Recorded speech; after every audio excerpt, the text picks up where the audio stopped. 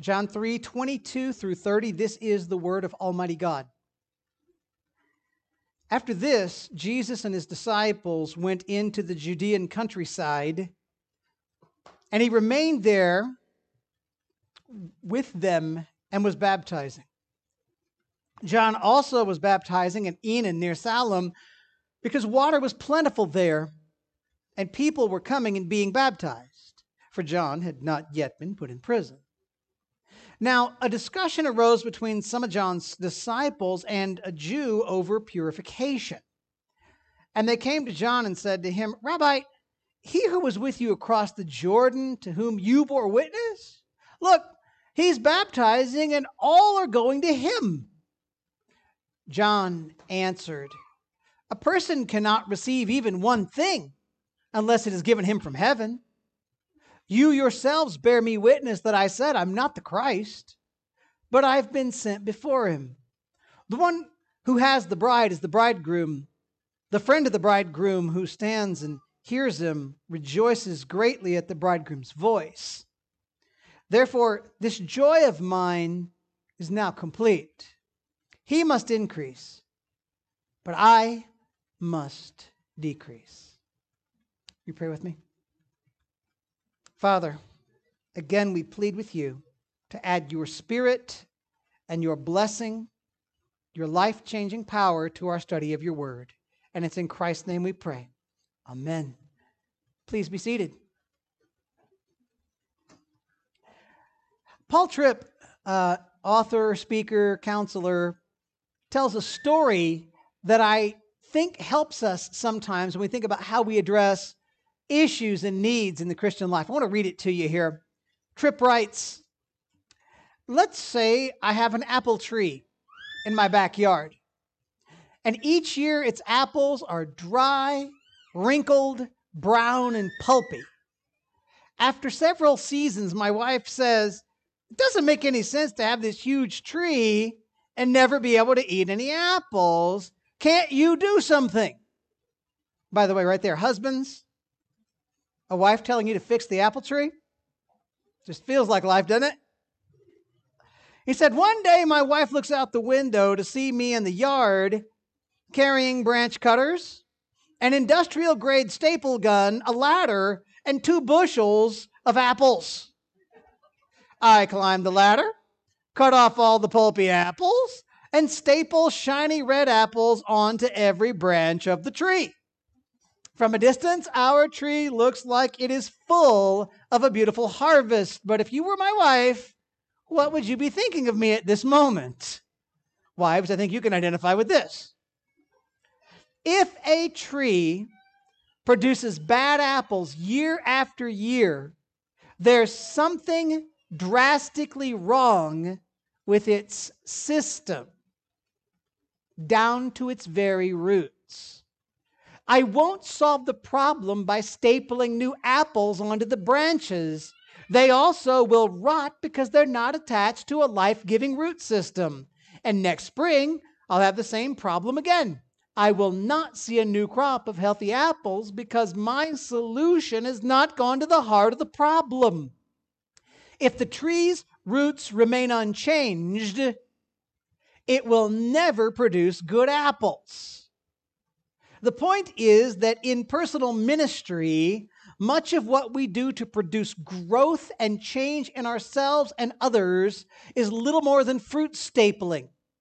It attempts to exchange apples for apples without examining the heart, the root behind the behavior. This is the very thing for which Christ criticized the Pharisees. Change that ignores the heart will seldom transform the life. For a while, it may seem like the real thing, but it'll prove temporary and cosmetic." End quote. What happens when we examine our hearts as we look at problems of sin in our lives? If we dig down deep, we often find that the issue we think is the issue is not the issue. Quite often, if we dig down into our hearts, we'll see that there's one particular sin above many others right there, poisoning our roots, causing us to produce bad fruit. And this is true whether your struggle is being short-tempered or being afraid of the opinions of others, whether your problem is that you're too harsh a critic or you're scared to tell the truth when criticism is needed. The root sin at the base of that apple tree is almost always pride. Point of fact, one could make the argument that all of our sin, if you dig deep enough, has an unhealthy dose of pride sprinkled in. When Adam fell in the garden, pride was there, wasn't it? Adam didn't want to submit to God. Adam wanted instead to rule his own life. Adam wanted to make his own boundaries. Adam wanted to be his own boss, his own God. Adam thought he could decide right and wrong as well as God could. That, friends, is pride. Or when Abraham was a coward and asked Sarah to pretend not to be his wife, when he told her, pretend to be my sister for his protection from the men in the land. Remember those stories? That sin was cowardice. That sin was spousal abuse. But can't you see that the sin of pride is right there? Abraham thought he personally was so valuable that it'd be all right to let Sarah be hurt or used so long as he, the valuable one, was kept safe. That is pride. Or when Simon Peter sinned in Galatia, like we talked about in Sunday school, referencing the ham sandwich incident. Paul calls him out. Pride was right there. Peter had been eating the diet of a Gentile for years, until a group of Jewish believers who wanted to say that the food laws were still important moved into town. And when they showed up, Peter began to eat only an Old Testament style diet. Paul confronted Peter. Paul pointed out that there's no place for a Christian to return to laws that God said were fulfilled and no longer binding on people under the new covenant. But the sin at the root was pride. Peter acted like he knew the rules better than God did. Peter acted like making the law more strict on some Christians is better. Peter's pride was evident also in his desire to have the people around him think more highly of him, admire me for my diet. What is pride? Pride, and again, you young ones who were participating so well in Sunday school, you need to know this. Pride is when you put yourself at the center of your universe. My wife likes to tell our children, every person's heart has a treasure box. And if you put yourself in that box, that's pride. When we sin pridefully, we focus on ourselves. We might say, look at me and how great I am. That's pride, and you all know it, right? But you might get depressed and say, everybody hates me. Do you hear the pride in that? Because if you say everybody hates me, you're assuming, first of all, that everybody has an opinion about you. Can I tell you something? Most people don't think about you that often. I'm going to bet that you can go a whole Monday through Friday without having me cross your mind more than 4 or 5 times. 4 or 5 times. Sometimes pride shows up in your moralism. I make better rules, stronger rules than even Scripture does. Sometimes pride shows up in lawlessness. I don't need to listen to those rules. I know better. Living in the 21st century, we are bombarded with the sin of pride. If pride is an ungodly focus on yourself, then pride is absolutely everywhere around you. Pride is what has brought about the individualistic nature of our culture. Pride brought about the moral relativism of people saying, hey, what's true for you might not be true for me.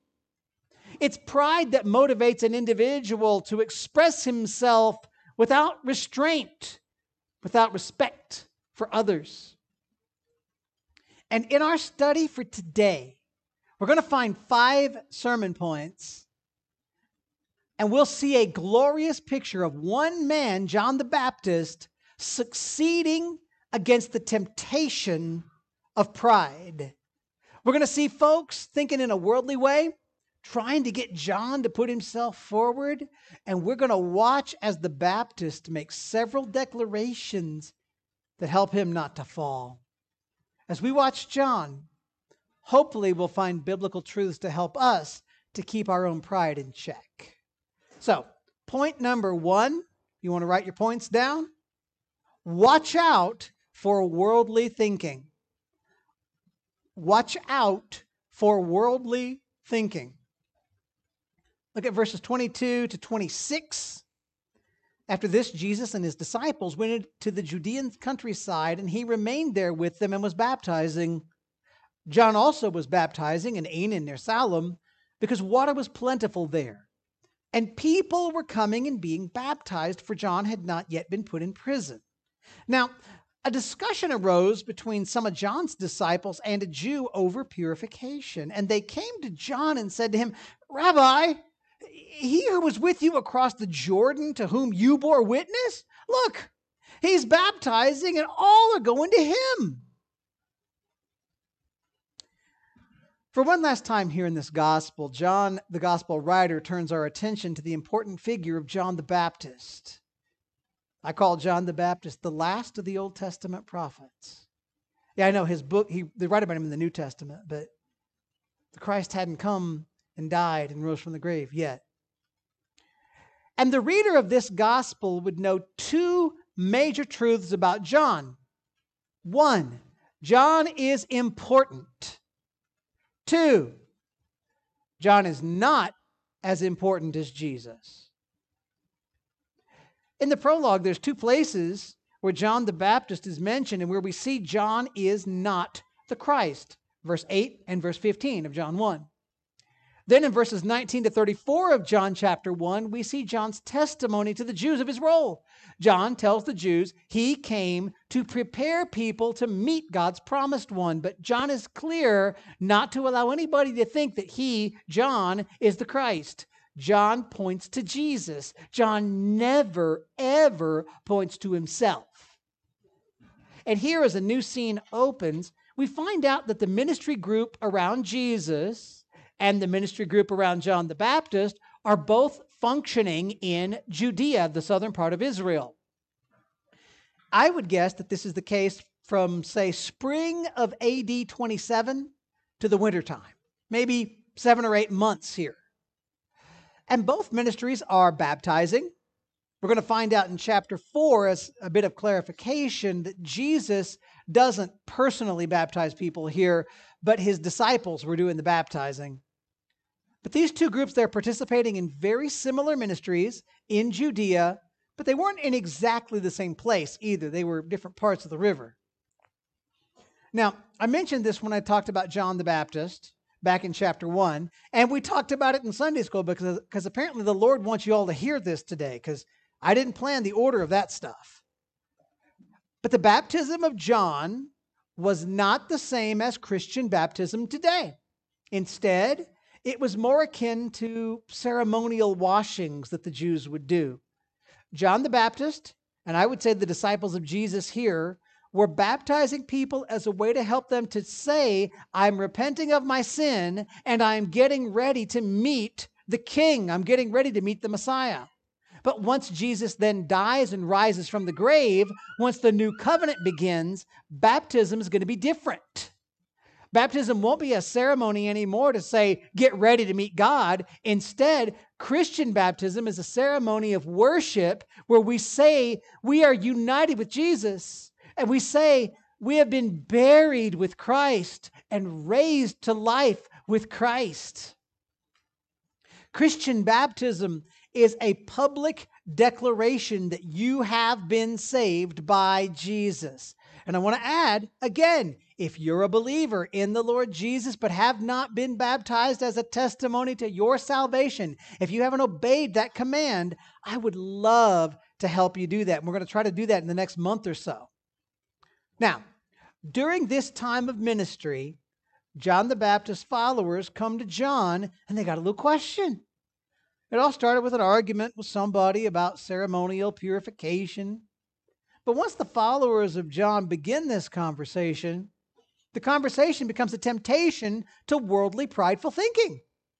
John's disciples say, "Rabbi, he who was with you across the Jordan, to whom you bore witness, look, he's baptizing and all are going to him." Do you notice there might be a little bit of bitterness from John the Baptist's disciples toward John and maybe even toward Jesus? Do you notice they won't even say Jesus' name here? That guy you pointed everybody to? But they do know John pointed people to Jesus. Now John's disciples are bothered, though. Jesus is growing in his popularity. Everybody's going to him and not to John. Now, that's an exaggeration, but we understand what they mean. John's disciples are bothered that people are flocking to Jesus instead of to John. And here is the call for you and me to watch out for worldly thinking, because it can sneak in from all sorts of directions. I mean, would you have thought that John's students, the people that John's been preaching to from the beginning, the people who have repeatedly heard John say, "I'm not the Christ," that they would have been the ones to miss the point? But not only have they missed the point, they want to make John do something about his sliding popularity. They want John to do something to compete with Jesus. They're presenting John with the temptation of pride. Make much of yourself. Don't let yourself be overlooked. Show people that you're just as important as they are. Fight to get yours. Don't let anybody make you look small. Those are the pull of pride on the human heart. These are the worldly thinking that came right into John's kitchen. And these are the types of thoughts you have to battle too. And the first step for you having victory over pride is for you to watch out for it. You've got to be careful because worldly, prideful thinking sneaks in everywhere you look. In this life, you're going to be constantly called on to do things your way, to promote yourself, to trust your reasoning. Our culture pridefully says that if somebody disagrees with you, if they just disagree with your point of view, they're doing you emotional violence. That's pride. Our culture pridefully tells you that your desires are ultimate in determining your identity. And we must be on guard, because it is terribly easy to let that kind of thinking get deep into your heart. How do we guard against worldly thinking? Well, watch how John responds to his disciples, and we'll get a few ways out of it. Point number 2, understand that all things belong to God. Understand that all things belong to God. Verse 27 says, John answered, "A person cannot receive even one thing unless it's given him from heaven." So as John the Baptist combats the worldly thinking and the prideful temptation in front of him, John points out first, look, my ministry is a gift from God. John understood that any good gift he ever had, his possessions, his ministry, everything John has is actually owned by God. If John were to look at the success of Jesus and be upset, John would be behaving as though the source of his success is man and not God. But John didn't build his own ministry. It was God who promised the coming of John in John's ministry as the forerunner of the Christ. It was the Spirit of God who moved on John as an infant in his mother's womb to make him leap for joy in the presence of the yet unborn Christ. It was God who empowered John to speak hard truths to the religious elite of his day. It was God who made John's words of truth ring out in the desert in such a way that they got the attention of all sorts of people in Israel. All the good, all the success, all the value in John's ministry came from God. So you want to battle worldly thinking? You want to battle pride? If we see that we own nothing, but that everything that we have in life is a gift on loan from God, we can stop clinging to the things we have as if they're ours. We do not own any of the material things in our homes. We don't own our families. We don't own our lives. We don't own our health.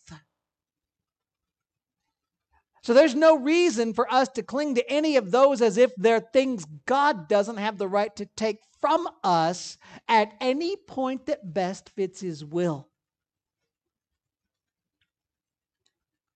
Do you even think you own your own body? Because God says you don't.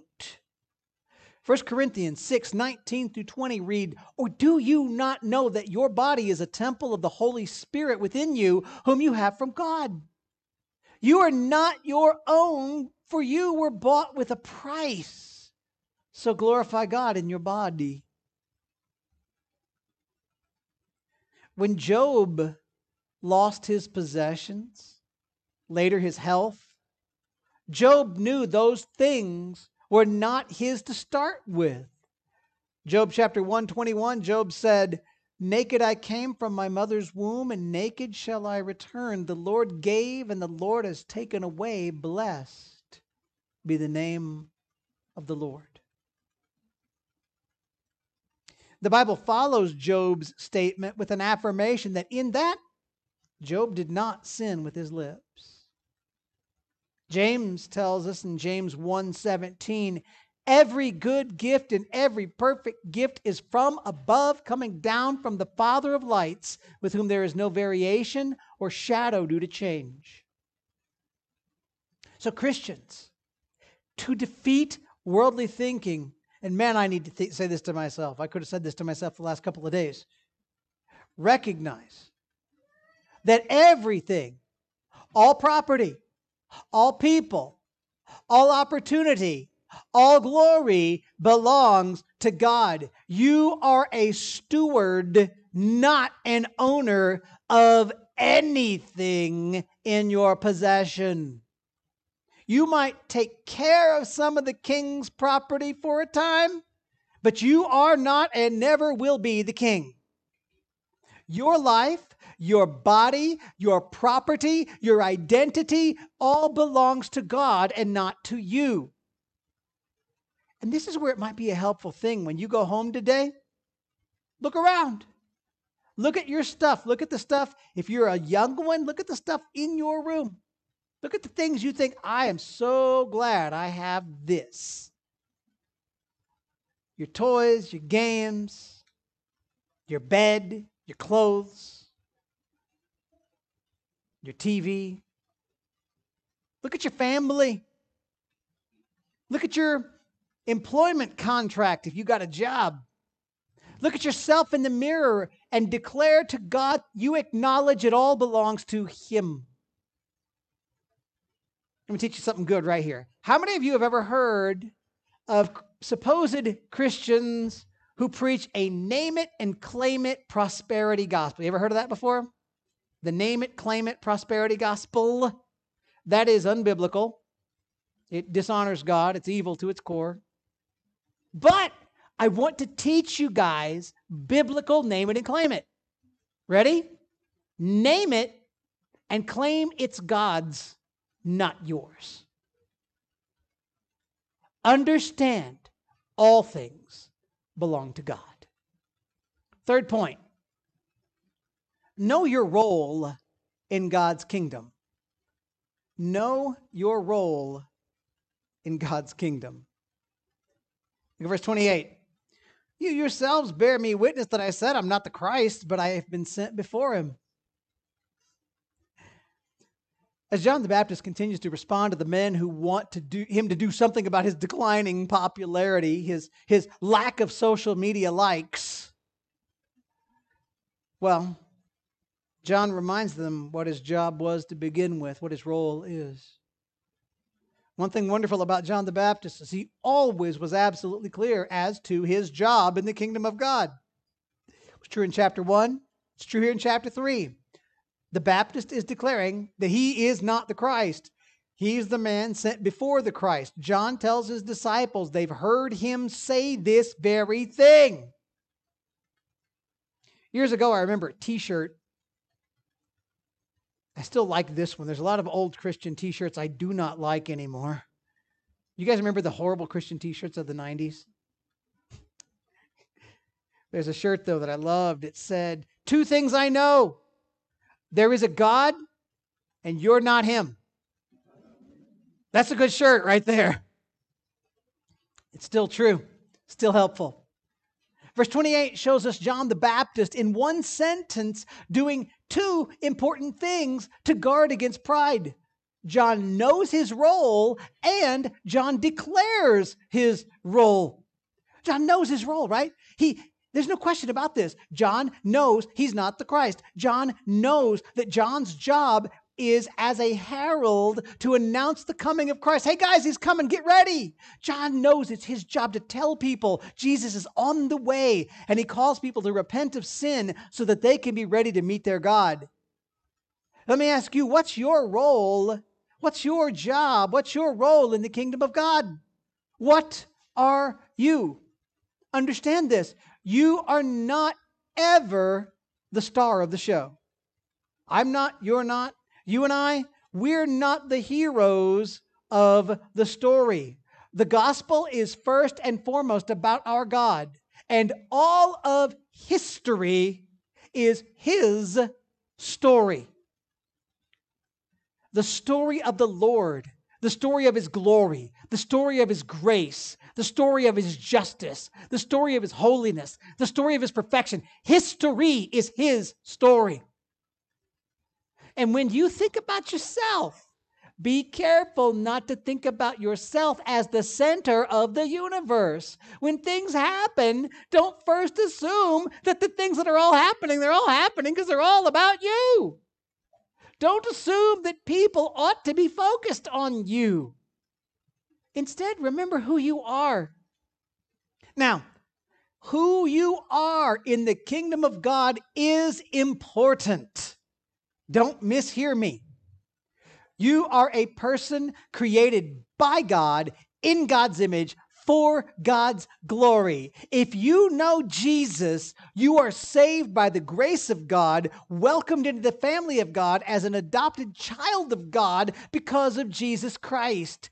If you are saved, you are part of the church. That means you're an organ in the body. You're a sheep in the fold. You're a brother or sister to every Christian everywhere. Your role in the kingdom of God is to give all of your life in every way possible to magnify the glory of the God who saved your soul. It is your job to point other people to Jesus. It is your job to tell people the truth about God and the gospel. It is your job to sing the praises of your Lord in gathered worship. It is your job to love the Lord your God with all your heart, soul, and mind. It is your job to love your neighbor as yourself. It is your job to live in obedience to God's commands, not so that you earn salvation, but for the purpose of honoring the God who saved you. It is your job to center every breath you breathe, every moment of your life on the majesty of the Lord. And when I say that, I'm not saying you don't get downtime just to rest or to laugh or to enjoy a baseball game. But what I'm saying is you know that every beat of your heart is about Jesus and not about you. And the other thing John did, he knew his role. John spoke it. Sometimes it's good for folks like you and me to admit the thing we know is true in our hearts. It's good to say to yourself and to others that you are not the center of the universe. It's good for you to remind yourself and others, maybe even out loud, this life is not about you. It's good for you to say, I'm a steward. I'm a servant. I'm a slave of the Lord. That's what my life is about. Knowing and declaring your role in God's kingdom is a powerful way to guard against worldly, prideful thinking. And here comes a surprise. The more you point away from yourself toward the glory of Christ, the more joy you get in your life. Point number 4, find joy in pointing to Jesus. Find joy in pointing to Jesus. Verse 29. The one who has the bride is the bridegroom. The friend of the bridegroom who stands and hears him rejoices greatly at the bridegroom's voice. Therefore, this joy of mine is now complete. So here we get a verbal picture. John pictures himself as the friend of a bridegroom, like the best man in a wedding today. I guess if you want to do this from a girl point of view, you can be the maid of honor. The friend stands with the bridegroom. The friend offers support to the bridegroom. A lot of bridegrooms need courage. I don't know if you know that or not, but they need courage. The friend rejoices at the bridegroom's wedding. He celebrates. This is great that the bridegroom's getting married. He takes delight in the blessings that his friend receives. But how horrible would it be for the best man at the wedding to try to put himself in the spotlight on his friend's wedding day? Wouldn't that just drive you nuts? Some of you have probably seen it happen before, by the way. But no true friend of a bridegroom would make himself the center of attention on the day of a friend's wedding. He wouldn't want to. Instead, the desire of the best man, what gives him joy, is to make his friend's day as special as it possibly can be. And that picture is a great illustration of how John the Baptist felt toward Jesus' ministry success.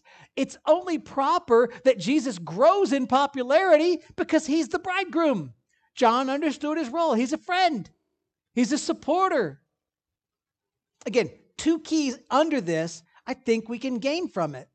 The first one is know your role.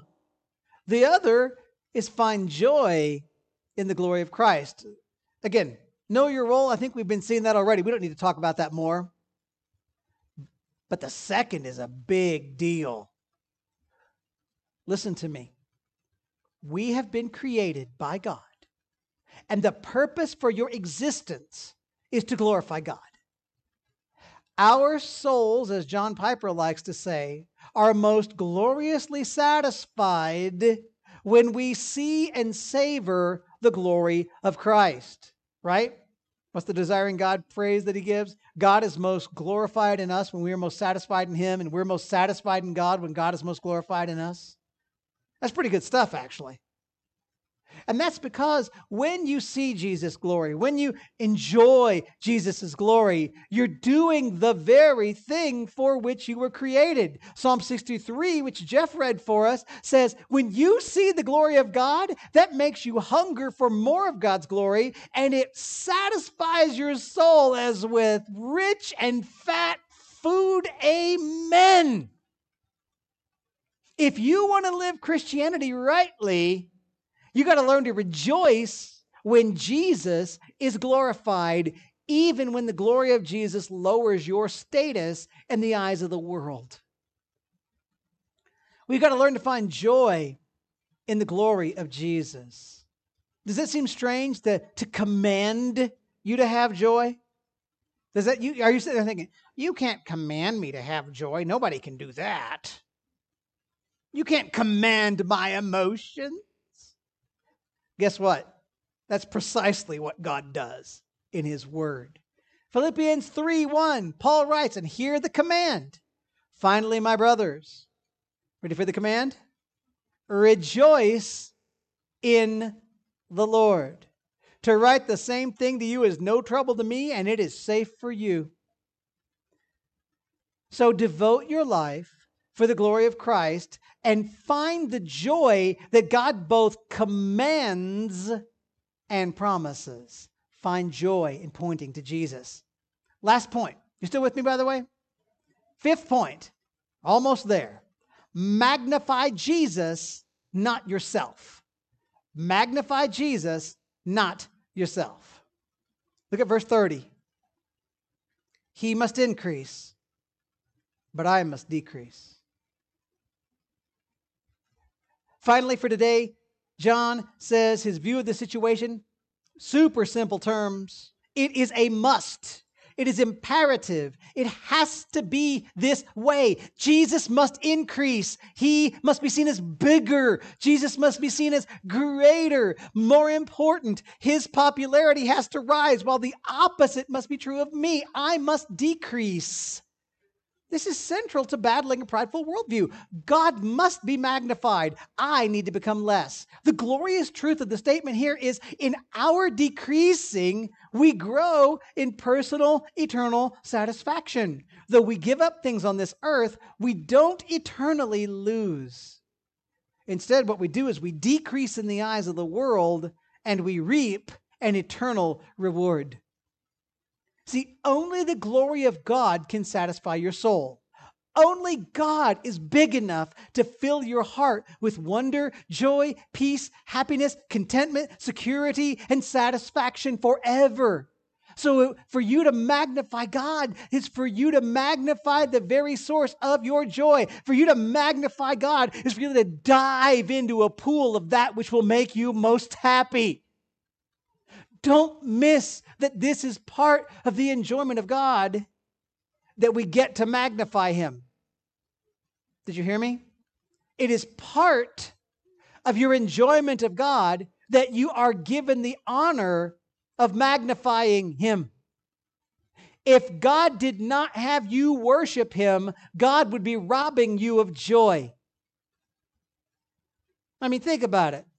It is part of the enjoyment of a great meal that you talk about how great it is. Isn't that true? I mean, when you guys go out to eat, and I hope you do, and you get really good food, don't you talk to the people across the table about it? How would you like it if you had a meal and someone said, here's the rule though, you can't say anything. You can't even say yum. Oh, come on, there's no fun. Not only do I want to like it, I want to force you to try it. That's when I'm having a good time. Have a bite of this. No thanks, Pastor. No, really. It's great. Or imagine, I mean, how much is it a part of the joy of a sporting event, or maybe a concert or a play that you get to cheer? Right? Here's the thing. C.S. Lewis said it this way.